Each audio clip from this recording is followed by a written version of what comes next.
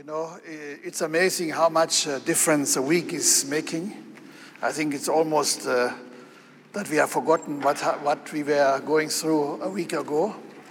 There was anxiety in the nation, but for sure God has stepped in the hour of crisis and has given us a mighty demonstration of his power. And thank God we have peace in our nation. A lot of things have happened this week, and we are really thankful that God is really in control. Now, when things of that magnitude happen and change comes, of course, what is required now is a rebuilding process. It's a clearing up of the rubble. And it's important that we understand that this is necessary in our nation, just like God shows to us in his word. So I want to take my time this morning to speak about the rebuilding of God's people. And God is bringing his people to perfection. Okay, rebuilding God's people to perfection. That is what I want to speak today about. And I want to take you to the book of John, chapter 2 and verse 18. John chapter 2 verse 18, the Bible says, Then the Jews demanded of him, "What miraculous sign can you show us to prove your authority to do all this?" Jesus answered them, "Destroy this temple, and I will raise it again in 3 days." The Jews replied, "It has taken 46 years to build this temple, and you're going to raise it in 3 days?"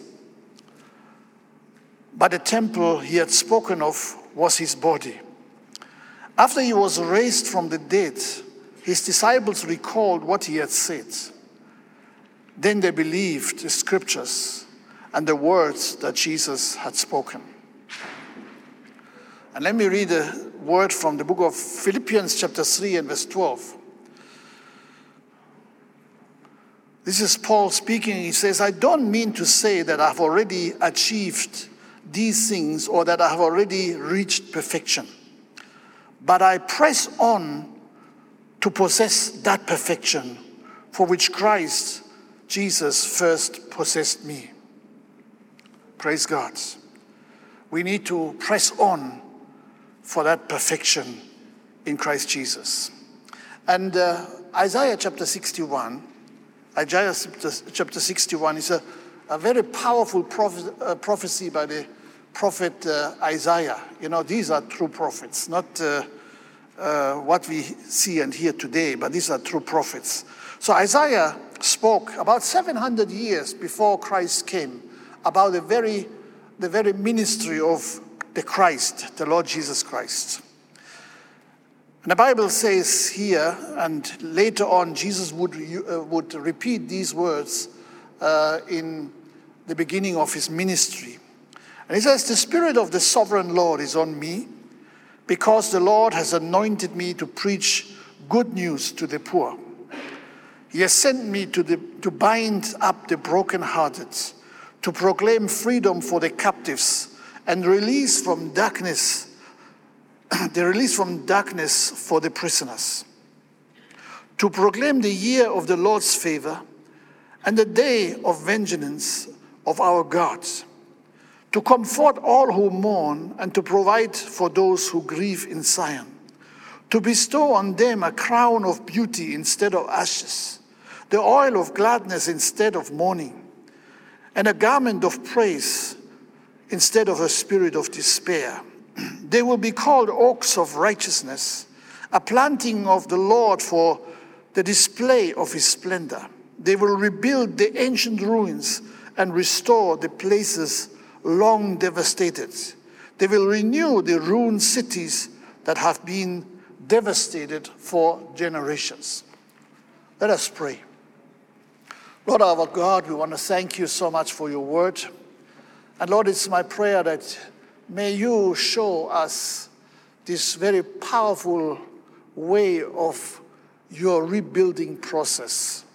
Lord, thank you that whatever has been destroyed by evil, whatever has been broken down by sin, you are going to rebuild it. You are going to bring it back to its original glory. And Lord, we want to thank you. May our nation, may Zambia be rebuilt to the glory that you would love to see. Lord Jesus, we are looking up to you as we pray, Lord, for guidance in our nation, for guidance in the church of the Lord Jesus Christ. And so, Lord, we pray that may you speak to us through your powerful word. In Jesus' name, amen. So my subject today is rebuilding God's people to perfection. Why do I say rebuilding? You see, when God created man, he was actually made without any spots or wrinkles. Nothing was missing. And the only thing that man needed to prove is that he would be faithful in his obedience to the word of the Lord.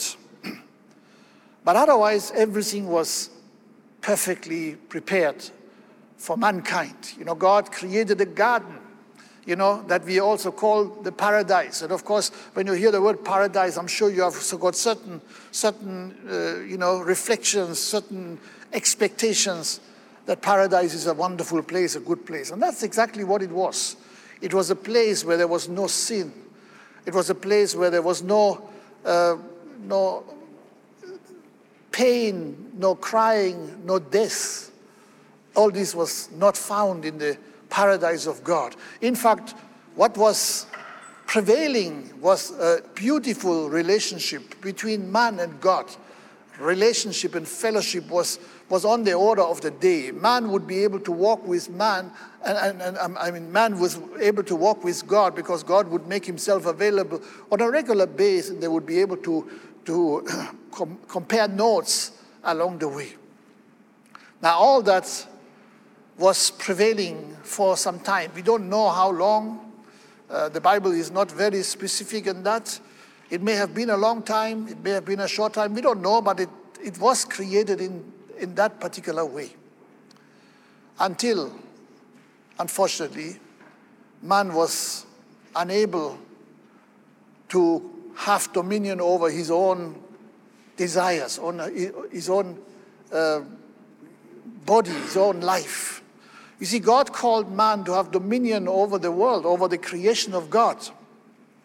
But man failed to have dominion over himself and was falling for false promises that were given to man by the serpent, which was used by the power of darkness, the evil one that was already at that time. Now, God had told Adam that he must protect the garden because God knew that there was the evil one roaming around. And of course, if you think of your own house, wouldn't you take good care to protect your house? Wouldn't you make sure that your house is not, easily an easy entrance for the enemies, for the thieves, for the people who are trying to destroy? And of course, that's exactly what God had hinted to Adam. You must protect this creation I've given you. And of course, God is not asking for something which is impossible. So that means man was very much empowered to take care of God's creation, protect the creation of God according to the command of God. So unfortunately, man who was supposed to be a ruler of God's creation could not rule his own desires. Desires that were planted in his heart, in his mind, by Satan himself. And that's how he fell into sin. And that's how all that God had prepared with beauty was destroyed. So man became disobedient, and that disobedience destroyed his own destiny. God gave us a destiny in him. But we had destroyed it as human beings. because we listened to the evil one. And unfortunately, we were injected with his DNA. When we believed, when we listened to the voice of Satan, then he injected his DNA into our lives. So from now on, we would not be able to walk any longer as the family of God, as the children of God, as the sons of God, but we would now be sons of a new father, and that was the devil, as Jesus even very clearly said it to the people of Israel when they were claiming they were sons of Abraham. And he says, no, you're not sons of Abraham. You are sons of your father, and that is the devil. Now, sin keeps destroying the plans of God. Okay, when we think about what this world is all about today, we see that so many things have been broken down, have been destroyed. Now, in the early days, it was the Garden of Eden which was destroyed. You know, that garden of perfection, that garden of goods, that garden of blessings was defiled by evil. And God said, you cannot stay here, you have to leave this place. And God removed man from that garden. And of course, since that time, the garden is not there anymore. You know, where the garden was located at that time, you know, is very clearly described. It's no longer there. That's where we find desert today. You know, that's where we had Operation Desert Storm some years ago when there was war between Iraq and their neighbors. But then, you know, other things got destroyed in the process again and again. You know, God gave man his tabernacle, a place where he would be able to meet with man. Later on, this became the temple. And the temple was a place which God designed in a very, very powerful way, you know, from the outer court to the holy place, to the most holy place, you know, foreshadowing the journey that we have to go through in order to come back to our destiny, to our Heavenly Father. But then, unfortunately, because of consistent sinfulness, because of consistent disobedience, even that temple was destroyed. Even so, it was God who gave a clear blueprint for that temple, as he did first for the tabernacle. God would not allow that temple to remain because man was completely defiled, completely turned away from the presence of God. And so everything got destroyed. Not only did the temple get destroyed, even the walls of Jerusalem got broken down. Now we must understand, you know, when God talks about a temple, you may think about a magnificent building, and yes, it was. You know, the temple that Solomon built was a magnificent temple. It's actually described very well in Scripture as Solomon was building that temple. But then that temple got destroyed. And just before Jesus came, that temple was rebuilt. It was taking 46 years for Herod to rebuild this temple, and you know, it was like shining in its former glory again. Of course, there were other rebuilding processes in the time of Ezra and Haggai the prophet. You know, we all remember that Haggai was speaking to the people of Israel after that come back from their time in Babylonian days, you know, where they were slaves. And it says, you are living now in good houses, but the temple of God lies in ruins. And so they began to rebuild the temple under Ezra. We'll read a little bit later about that. Then they began to rebuild the wall through Nehemiah, whom God called. You know, he was in the service of the king, where he was having a very privileged position in the days of the Israelites who had been taken to Babylon and then, of course, following kingdoms. But God spoke to Nehemiah to go back to Jerusalem and rebuild. So my very important word here is rebuilding. You know, when things are destroyed, things must be rebuilt. Amen? God is not building on top of something that is, of course, not cleaned up. Rubble needs to be dealt with. I'll come to that a little later. And so there is a very important process of rebuilding. That is true in the kingdom of God. You know, this is what God is doing in the church of the Lord Jesus Christ. We are not where we ought to be, but we need to go through the process of rebuilding so that we come to the very glory that God had, you know, bestowed upon his creation when he created Adam and the human race as a whole. So now what we must understand is that God's plans cannot remain shattered for good. God's plan will work. You know, our theme this year is very clear, and I believe this is a prophetic word. You know, God says, my purpose will stand. What I've said, that I will do. So God says very clearly that anything that man has destroyed through evil influence, through destruction of, you know, the mind that is,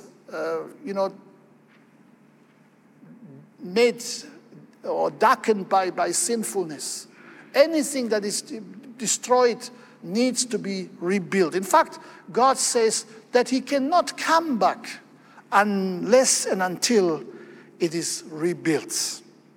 Let me just read this word from the book of Acts.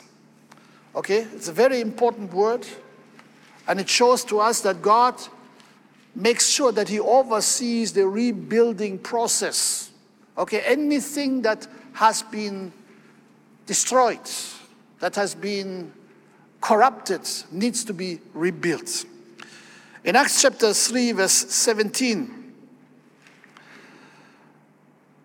this is the time when Peter is speaking to the people. It was just after the day of Pentecost, and they had just, healed a sick man at the temple courts, and of course there were arguments there. And Peter says, friends, I realize that what you and your leaders did to Jesus was done in ignorance. But God was fulfilling what all the prophets had foretold about the Messiah. Okay?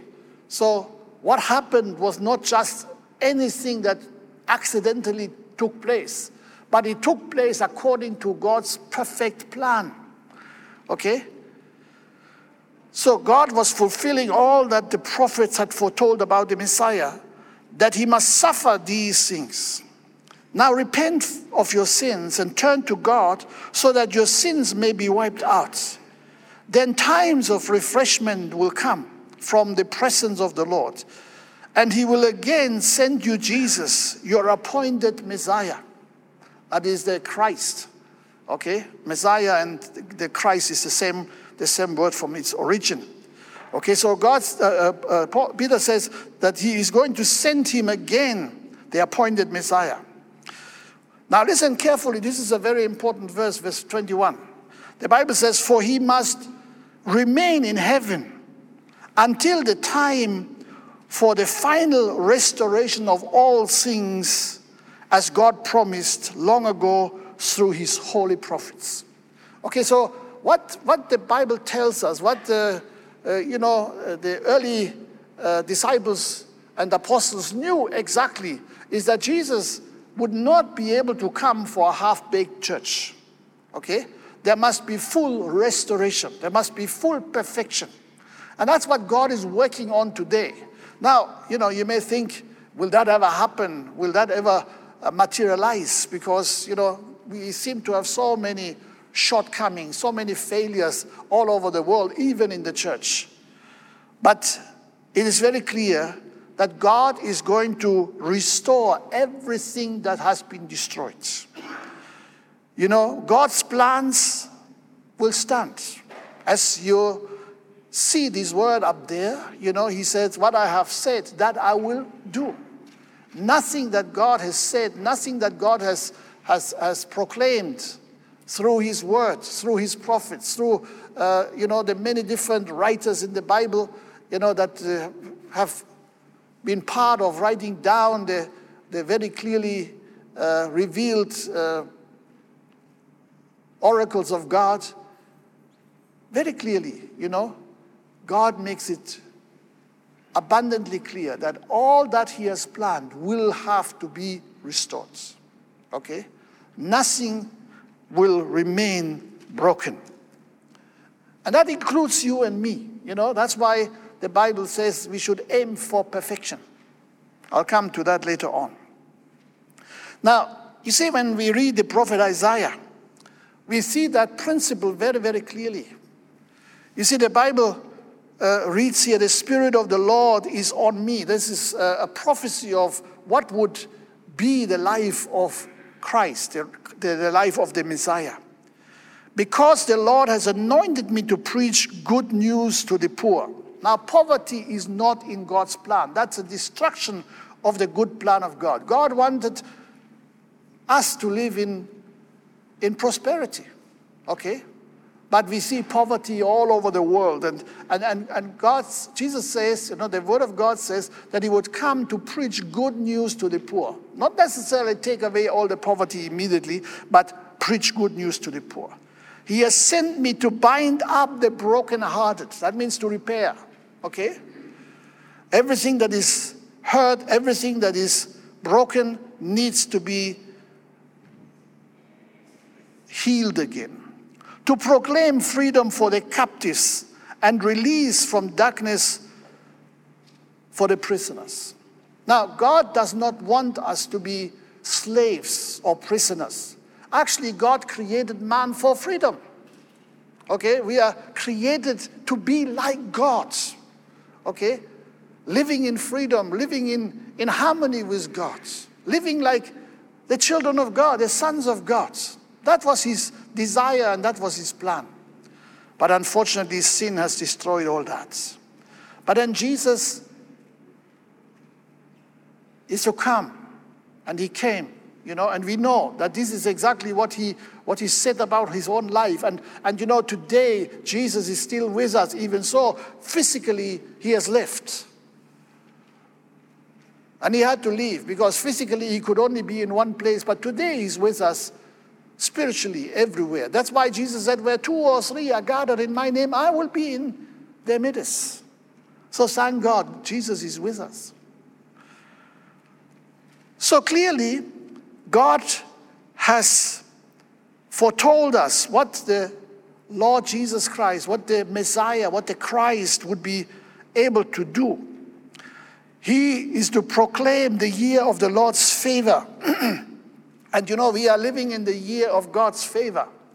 That is the time of grace, when everybody has still the opportunity to turn away from wicked ways and come into the presence of God Almighty and get restored, get rebuilt, get built up. Because God will take us as we are, but thank God he doesn't leave us as we are. That's why, when you look at your own life, you should not just say, okay, I got saved 20 years ago or 10 years ago or 5 years ago and then nothing has changed. No, actually, when you come into the family of God, there must be a constant transformation. There must be a constant change because God is building us up, restoring all that which has been broken. And so this scripture continues and it says, to proclaim the year of God's favor and the day of vengeance of our God. Now, you see, when we talk about vengeance, that is judgment. And, whenever God is doing something new, he will always judge that which is not right. He will always judge what is proper building and what is rubble. Because the rubble needs to be removed. And he continues and he says, to comfort all who mourn, to provide for all those who grieve in Zion, to bestow on them the crown of beauty instead of ashes. Mankind has really come down from the high calling that God had given to human beings. We were in ashes, and the world is still in ashes to a large extent. When you're looking around, what you are hearing every single day, you know that the sinful lifestyle has destroyed so much that God had wanted to make glorious. But God is going to change it, He gives the oil of gladness instead of mourning, and a garment of praise instead of the spirit of despair. Okay, and verse 4 says, they will rebuild the ancient ruins. Okay, there are ancient ruins, the ruins that have been left behind from what God had originally built beautifully and wonderfully well. That mankind was the creation of God, was the family of God, was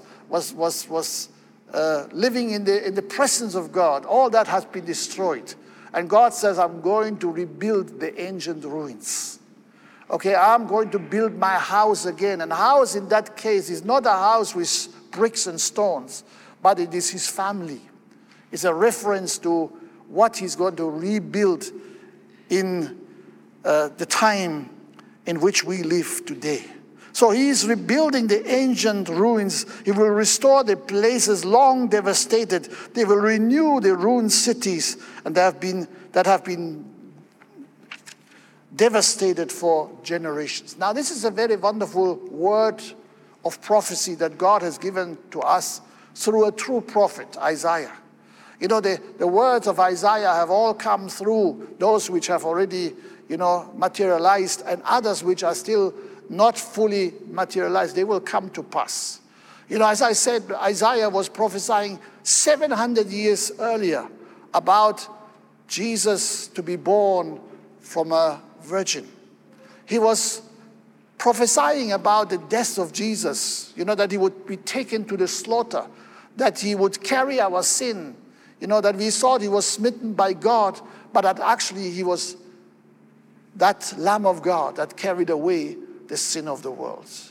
So we must recognize that. So God's plans will materialize. They will come to pass. Man cannot destroy the very plan of our God. What we must understand is that man has not only destroyed his own destiny, his own future, and that is already bad enough, but man has destroyed every attempt of God to have fellowship with mankind again. That's why he had a tabernacle. That's why he had the temple of God. He was doing his best in order to bring back the relationship between man and God once again. Eventually, God brought back into this world a true testimony of his plans. That is Christ Jesus. The Bible says, for God so loved the world that he gave his very own son, his very best that he had. And John the Baptist got his revelation when he saw him coming to the river Jordan to get baptized. This is the Lamb of God who carries away the sin of the world.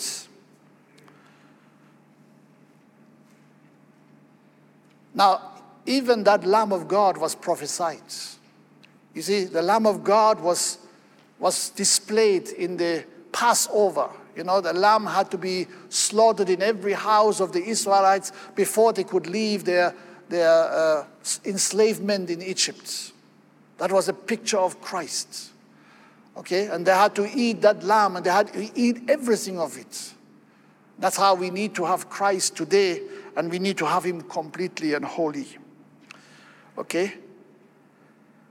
So what happened, or what got destroyed in Eden, God wanted to restore it through that relationship that was based on the shedding of blood by the Passover lamb, and he did that in Israel. Then he restored it in the tabernacle, in the temple. All this was just pointing to the real Lamb of God, Jesus Christ. And the Lamb of God, Jesus Christ, was really God's gift to us. And unfortunately, man destroyed God's good gift again. Not only did he destroy his own future, but God destroyed that gift of God, that holy, righteous Son of the living God who came into this world to bring us salvation. Man was not satisfied.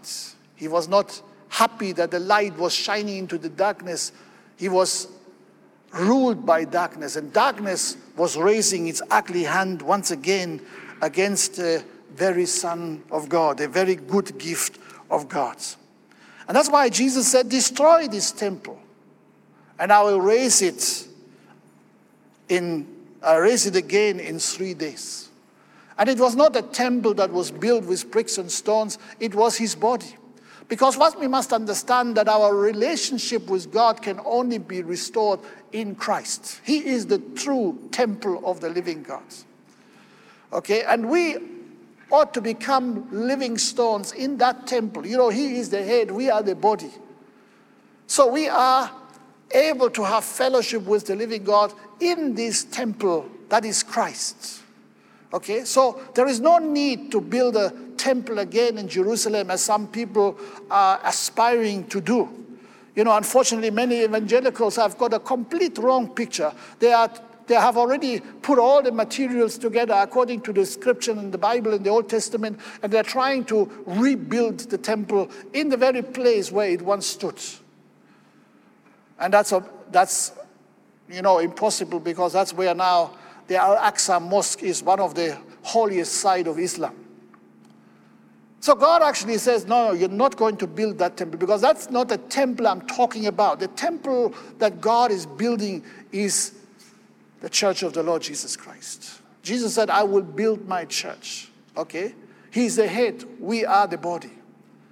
We are the living stones, as Peter says very, very clearly. And so God is rebuilding what has been destroyed, but he's rebuilding it in a much more glorious way than it has ever been when it was just a house of bricks and stones. Now let me take you quickly to the book of Nehemiah. Nehemiah chapter 2 and verse 4 tells us, and of course, if you have time, please read the whole story. Nehemiah tells us, the king said to me, what is it you want? Okay, there was a traumatic experience Nehemiah had with God. His brother came and told him about the broken walls of Jerusalem, and God spoke to him. God said, you go back and rebuild the walls of Jerusalem. And when the king who he was working for was seeing that, he said, what do you want? And then the Bible says, then I prayed to the God of heaven, and I answered the king, if it pleases the king, and if your servant has found favor in his eyes, let him send me to the city in Judah, where my fathers are buried, so that I can rebuild it. Jerusalem, or Zion, as it is called, is an example, or is a parable of God that actually points to the heavenly Jerusalem.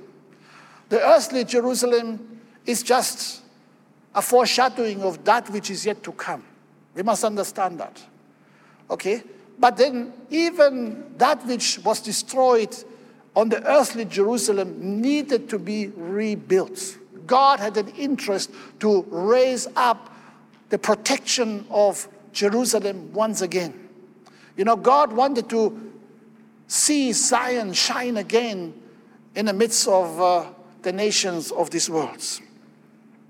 And so that was the desire, Nehemiah was working for a heathen king, but the heathen king was used by God to equip him, to give him materials so that he could go and rebuild the city. In verse 11, Nehemiah 2:11, the Bible says, I went to Jerusalem, and after staying there 3 days, I set out during the night with a few men.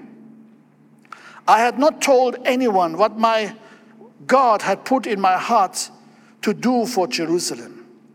There were no mounts with me except the one I was riding on. So in other words, there was a man with a mission, a man who was sent to rebuild the broken wall of Jerusalem.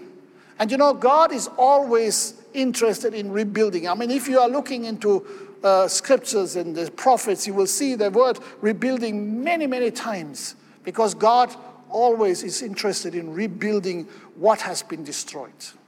And when he rebuilds it, he will rebuild it more glorious than even in the past. Now, what we must understand is that many of the things that we see there are actually examples, parables, that are pointing to the greater reality in Christ. Okay, so the walls of Jerusalem were real physical walls. But then God wants to build walls around his church to protect his church.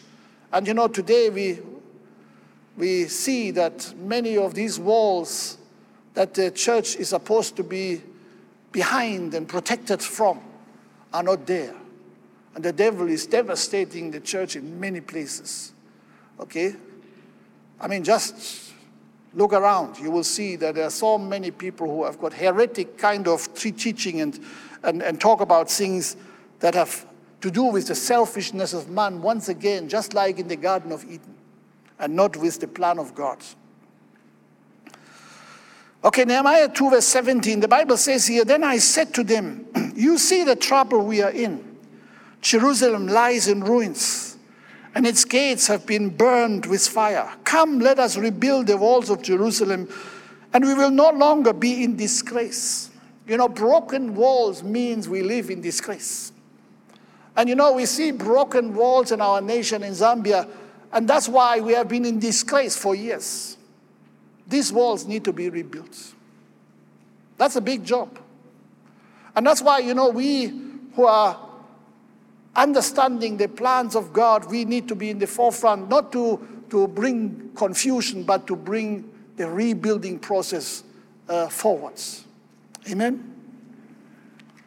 So, thank God, there is a new way that God has appointed. And he says to his people, come, let us rebuild the wall of Jerusalem, and we will no longer be in disgrace. I also told them about the gracious hand of my God upon me and what the king had said to me. They replied, let us start building. And I want to appeal to all of us today and to the body of Christ as a whole in Zambia and beyond. Let us rebuild. Amen? This is the call of God. If you look at the recent history, it's actually a shame how deep the church has fallen.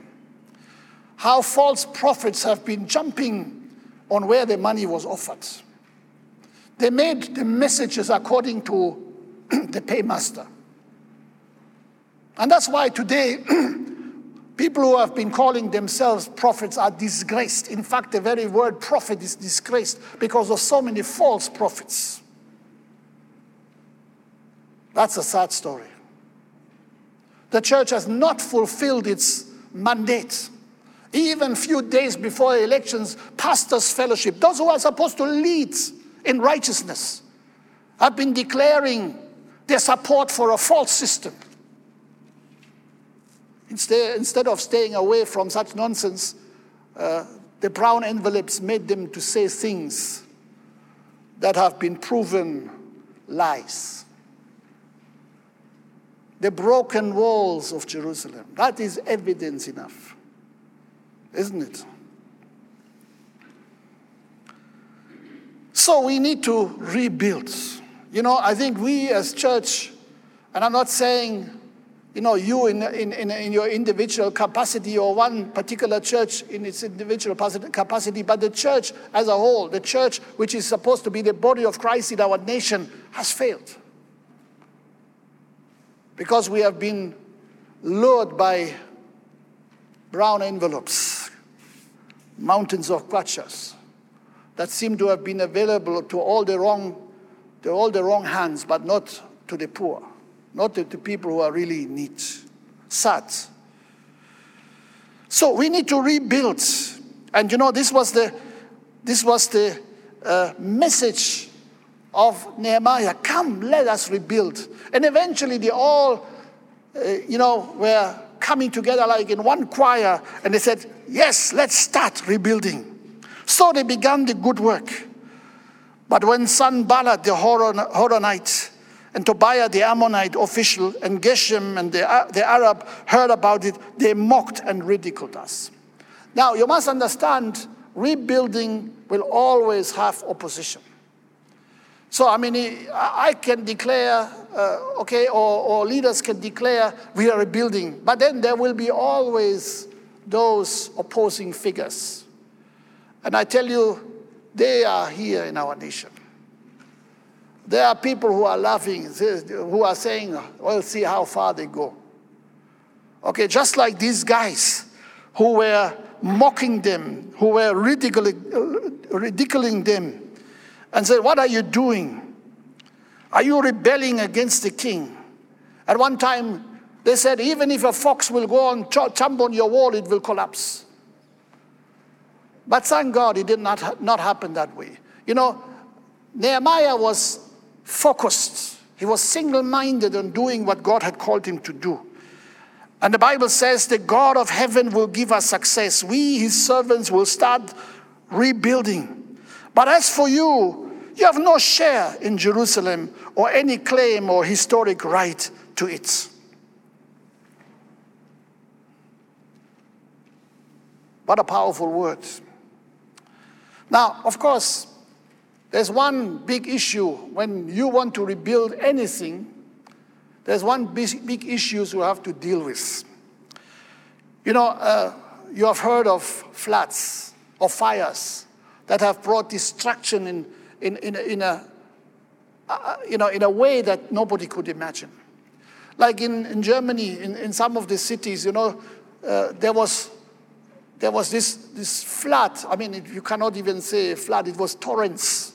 Okay, rain came down to such a great extent that it brought destruction. And the destruction only lasted for a few hours. Okay, about 24 hours. And then it just began to recede. But the destruction which was done by those 1 or 2 days of floods has left a trail of destruction, a trail of rubble. In fact, now they've been working, since that flood came, they've been working, I think it's now maybe a month or so, and they are saying it will take not only months, but it will take years to restore everything. Just imagine 1 day or 2 days of destruction, it will keep you busy for years to rebuild. And the worst thing that hinders the reconstruction process is the rubble. Okay? I've seen pictures on television where the streets are full of rubble, You can't rebuild until you have dealt with the rubble. And that was exactly the same thing in Jerusalem. That is the same thing that we are facing even in Zambia. The rubble that is left behind from that kind of devastation that we have seen in the last few years will take time to remove. So don't think there will be a quick fix. We must really have patience. Okay? If you think there will be a quick fix and tomorrow you start complaining because it hasn't happened overnight, then you are unrealistic. Rubble takes time to be removed. The Bible says here in Nehemiah chapter 4, verse 10, then the people of Judah began to complain. The workers are getting tired, and there is so much rubble to be moved. Okay? Because you can't build something on top of the rubble. The rubble has to be removed.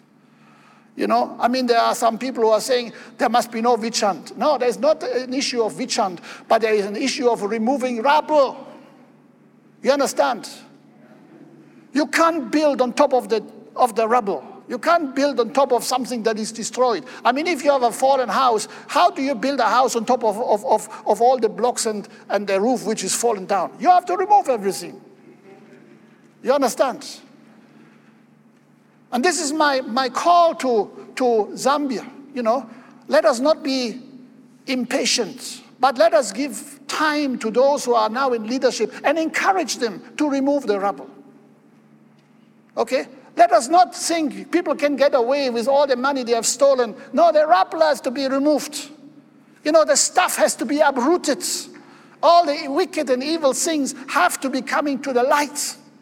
When you remove rubble, it has to come to light. You understand? Nothing remains hidden. And those who are trying to hide, they will be shocked because God will bring everything to light. And if it's not coming in the process of rebuilding, God will still bring it to light at his own time. There's no way that people can escape. How could the church ever find itself colluding with such kind of devastation? That is hard to understand. You see, that shows that the church needs to be transformed rather dramatically. It's not a simple issue. Even in the church, there needs to be rubble removed for the rebuilding of that which God desires. God is building a perfect church without spots and wrinkles. And God will not stop on anything. Whatever is required, he will do that. Sometimes we human beings, we cut corners.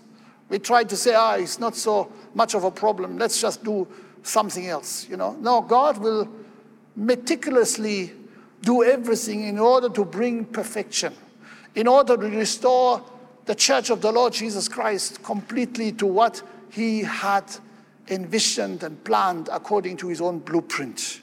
It will come to pass. And as I have read here earlier on, he must remain in heaven until the time for the final restoration of all things. Not of a few things, but of all things. So the process of restoration, the process of rebuilding is a very tough process. Remember last week I was speaking about Jeremiah. And Jeremiah's vision or mission was twofold. Okay?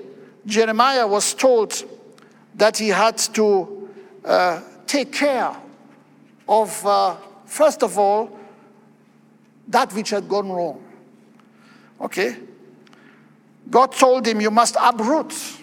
Okay, anything that is false, anything that has false roots must be uprooted. You must tear down. Anything that has been built inaccurately needs to be broken. It needs to be torn down. Anything that is not according to the blueprint of God must be destroyed. Okay, that was the mission that God gave to Jeremiah. A fourfold action, to uproot, to tear down, to destroy, and to overthrow. And Jeremiah did not do that with his hands. He did it by his prophetic words. Okay? And that's how God is doing it. So these things need to be declared prophetically so that they can happen. Okay? God sent his prophets in order to prepare the way. Okay? For instance, John the Baptist was sent before the coming of the Lord so that he would make a way, a highway for the Lord, so that it would fill in the valleys and remove the false mountains of pride and arrogance. And then Jesus came. And so God gave this mission to Jeremiah, and it's still a blueprint for today. Okay? Only when you uproot, tear down, destroy, and overthrow the false, then you can build and plant that which is desired by God. God has a plan. So the people of Nehemiah's time, they were getting tired because there was so much rubble to remove. In fact, they came to a point where they says, we will never be able to build the wall by ourselves. Because they got discouraged by the rubble, and they got discouraged by the enemies as well. Meanwhile, our enemies were saying, before they know what's happening, we'll swoop down on them and kill them and end their work. But praise God, if you read the whole story, the walls were finished. They were rebuilt. And that's a good thing. Okay? Once again, that happened with the building of the temple. As I said, Haggai, the prophet, was challenging the people of Israel to say, you live in good houses, but the house of God is in ruins. And eventually Haggai and other people like Zerubbabel, they were beginning to do the work. Now, that's a very interesting word. The Bible says here in Ezra chapter 5 and verse 1, now Haggai, the prophet and Zechariah, the prophet, a descendant of Iddo, prophesied to the Jews in Judah and Jerusalem in the name of the God of Israel who was over them. Then Zerubbabel, son of Shealtiel, and Jeshua, son of Jozadak, set to work to rebuild the house of God in Jerusalem. Now listen to that. And the prophets of God were with them, helping them. Okay? True prophets put their hands to the job. They're not just opening their hands and say, give me, give me, give me, like we see it today. These are false prophets. True prophets have a burden for the plan of God to come back to its glory. Amen? And they're not just talking, they are putting hands on the job. Okay? So we as a church, we need to be part of the solution, not part of the problem. Sadly, the church has been part of the same problem that we have seen, which has been caused by the last administration in our nation. So broken walls in Jerusalem or in the temple are actually a pointer to the spiritual perfection in Christ, okay? Because he is the true temple of the living God. We are meeting with our Father in heaven through Christ.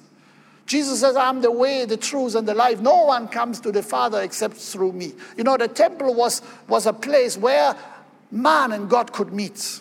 But the true temple is Christ, where we human beings can meet with our Heavenly Father. Amen? And so it's the church which needs rebuilding most of all. Okay? We need to remove the rubble.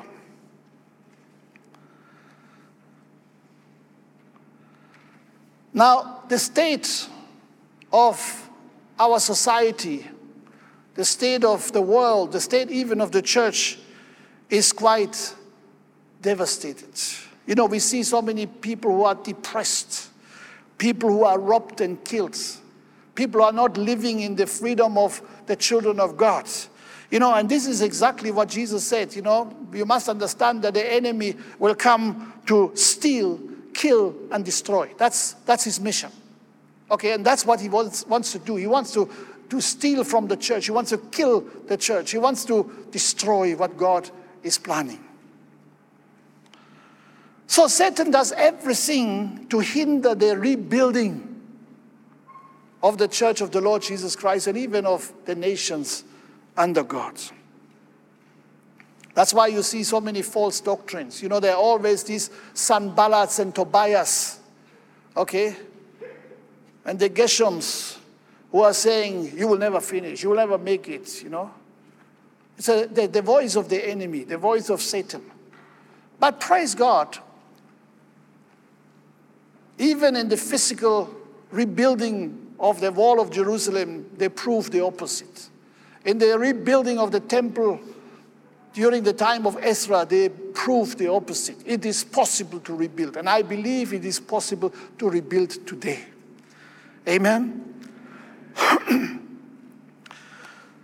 So those who trust God, they will see that their lives are being rebuilt and transformed according to the very plan of God. God says, I've said it, I will do it. Okay? He will not fail to complete his plans. That's why God in nature shows us so many parables. For instance, he shows us in the ugly caterpillar. that he can transform such an ugly thing into something beautiful, something colorful, something that is not crawling on the ground, but something that is flying in the destiny of God. That's what God wants to see in the church. There's still a lot of ugliness. There's still a lot of crawling on the ground, eating dust like the serpent. Okay? That's not what we are called for. We are called to be transformed, rising high in the very sphere of God.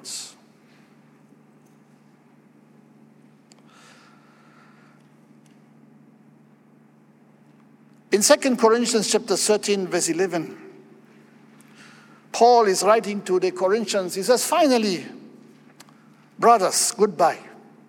Okay, so he said already goodbye, but then he needed to say something after the goodbye. Something they needed to do. And he says, aim for perfection. Listen to my appeal. Be of one mind. Live in peace. And the God of love and peace will be with you. Aim for perfection. Amen? That is the plan of God. Remember, God cannot send Jesus back until everything, all things are being restored, according to Acts chapter 3, verse 21. In Hebrews chapter 11, verse 39, Hebrews 11 is the chapter of the heroes of faith. And there's a very interesting word right at the end of this chapter in verse 39. And the Bible says, all these people, all these heroes of faith, have earned a good reputation because of their faith. Yet none of them received all that God had promised. They received some, but they didn't receive everything. Okay? For God had something better in mind for us, so that they would not reach perfection without us. That's a very powerful word. You see, when God looks at the church, he looks at one body. One body that is made of many different stones, past, present, and future. Okay? He doesn't look at only Abraham. He looks also at Isaac, at Jacob, at the nation of Israel, those who were really truly walking in the ways of God. He looks at the New Testament church, everybody together, everybody who lives by faith and not by sight is one body. And it will complete the race at the same time. The place when we come to perfection. Okay? So Scripture tells us that actually those who have gone before us, they have to wait for us. It's like on a relay race. We had the Olympics recently, even so I think not many people were there. But maybe you have seen it on TV or whatever. But there is that relay race, okay? And a relay, that means, like in some of the relays, there are four runners, okay? And even everyone has a baton. And so the first one runs and he has to hand over the baton to the next. If he drops it, that's it. Can't continue. Okay? So the baton has to be handed over to the next runner. And then the next runner runs until he comes to the next runner again. And he has to hand over the baton again so that the next runner will also run until the last one has run his race. And the winner, will go through the finishing line, interestingly. But before the last one has not gone through the finishing line, even the first one has not won. Are you with me? So when they celebrate together. This is how it is with the church. Those who have gone before us, they have been running with the baton. They have been running their race, and then they have handed over the baton to the next generation. And again, they have run their race and they have handed over to the next generation. They're still waiting for the last one, the last runner to come to the finishing line. Then all together we'll celebrate the victory. That's what the Word of God is saying to us here. Okay? Those who have gone before us, they could not receive the crown. They could not receive, the gold medal, if you like. They had to wait for the last runner to run and for the race to come to its finish. Only then could they stand on the pedestal and receive their crown. That's exactly the same with the church of the Lord Jesus Christ. So God is busy preparing and perfecting and transforming his church. He is rebuilding, and I think there is a lot of stuff that needs to be done. Needs to be done in the church in Zambia, needs to be done in the church worldwide. I mean, the church is in a very deplorable state. We have been looking to the west, to the pinnacle of many books, and the church was seemingly shining glorious in the United States of America, and many missionaries went all over the world to preach the gospel. But what they used to have, they don't have it anymore. There needs to be rebuilding, on that side just as much as here. So let us understand there is a need to rebuild. God is rebuilding God's people to perfection. Man has destroyed every good thing that God had given to mankind, including the best gift, Jesus Christ. We wanted to see Jesus nailed to the cross. Of course, it was not you and me who were there. We were not there. But if we were there, we would have also cried, crucify him. Because that's a part of the sinfulness of man. Okay? Crucify him. But actually, even so, man wanted to bring the Son of God down. It is not man who killed Jesus. Actually, Jesus was carrying the judgment of God, and that's why he died. Okay? He didn't die because man was able to kill him. Jesus said, I will lay my life down and I will take it up again. He freely took our burdens, our judgment, so that we don't have to go into that judgment again. But remember, God is rebuilding. So through Jesus Christ, the Lamb of God, he has rebuilt that which was destroyed. And he will have to wait until everything is being restored. How God will do it, I don't know. This is too beautiful, too wonderful for any of us to fully understand. But one thing you can be sure, that the plans of God will not remain shattered. Everything will be able to come to pass according to what God has said, to what God has planned, to the blueprint of God. Every rubble, every mountain of dirt has to be totally removed. And everything that is broken needs to be fully rebuilt, fully restored. So a big job is ahead of us in the church, ahead of us in the nation. We are members of the body of Christ, but we are also citizens of this nation. And we have a responsibility. Actually, we should be in the forefront. Actually, we should encourage everybody who is in the rebuilding process. Brothers and sisters, this is not just any message. This is a prophetic word. Let us put our hands together and rebuild. Let us put our hands together with those who have been called into leadership. Soon we will have a new government in place. And I pray that the church will not again corrupt the same leaders, but will be actually holding hands with them to rebuild what has been destroyed. May God bless us all and give us that desire, like the people who were surrounding Nehemiah, who said, yes, let us rebuild. So I want to encourage you to have the same response. Yes, let us rebuild our church, the church in the nation. Let us rebuild our nation as well. Let us hold hands with everyone who has goodwill. And those who are deciding to be enemies, God will deal with them. They will say their things which never come to pass. May God bless all of us.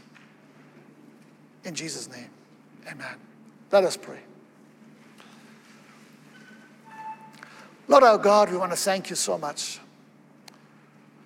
Thank you for your desire to see the church being transformed, to see the church rising to the very height that you have called it to occupy. Jesus, we pray that you forgive the church of the Lord Jesus in this nation, Zambia. We have seen so many things that have gone wrong. Lord, help us to bring sanity into the body of Christ, to rebuild this church and rebuild our nation. Lord, we pray for the leaders who have been elected and those who are going to be appointed to support the president-elect, soon to be president and the vice president. Lord Jesus, we pray that there will be a unity of purpose, that there will be an understanding, Lord, that there is a requirement to rebuild our nation. Bring it to a glory that we have not seen in our nation. Lord Jesus, we thank you, Lord, that you have shared with us your desire today. Your desire to see things brought up according to your perfect plan. To be built so that your name will be glorified. Thank you, Lord Jesus, that you have given us grace. And I pray, Lord, that you give the energy, the desire, the power, and the grace to all of us to do our part in this rebuilding process.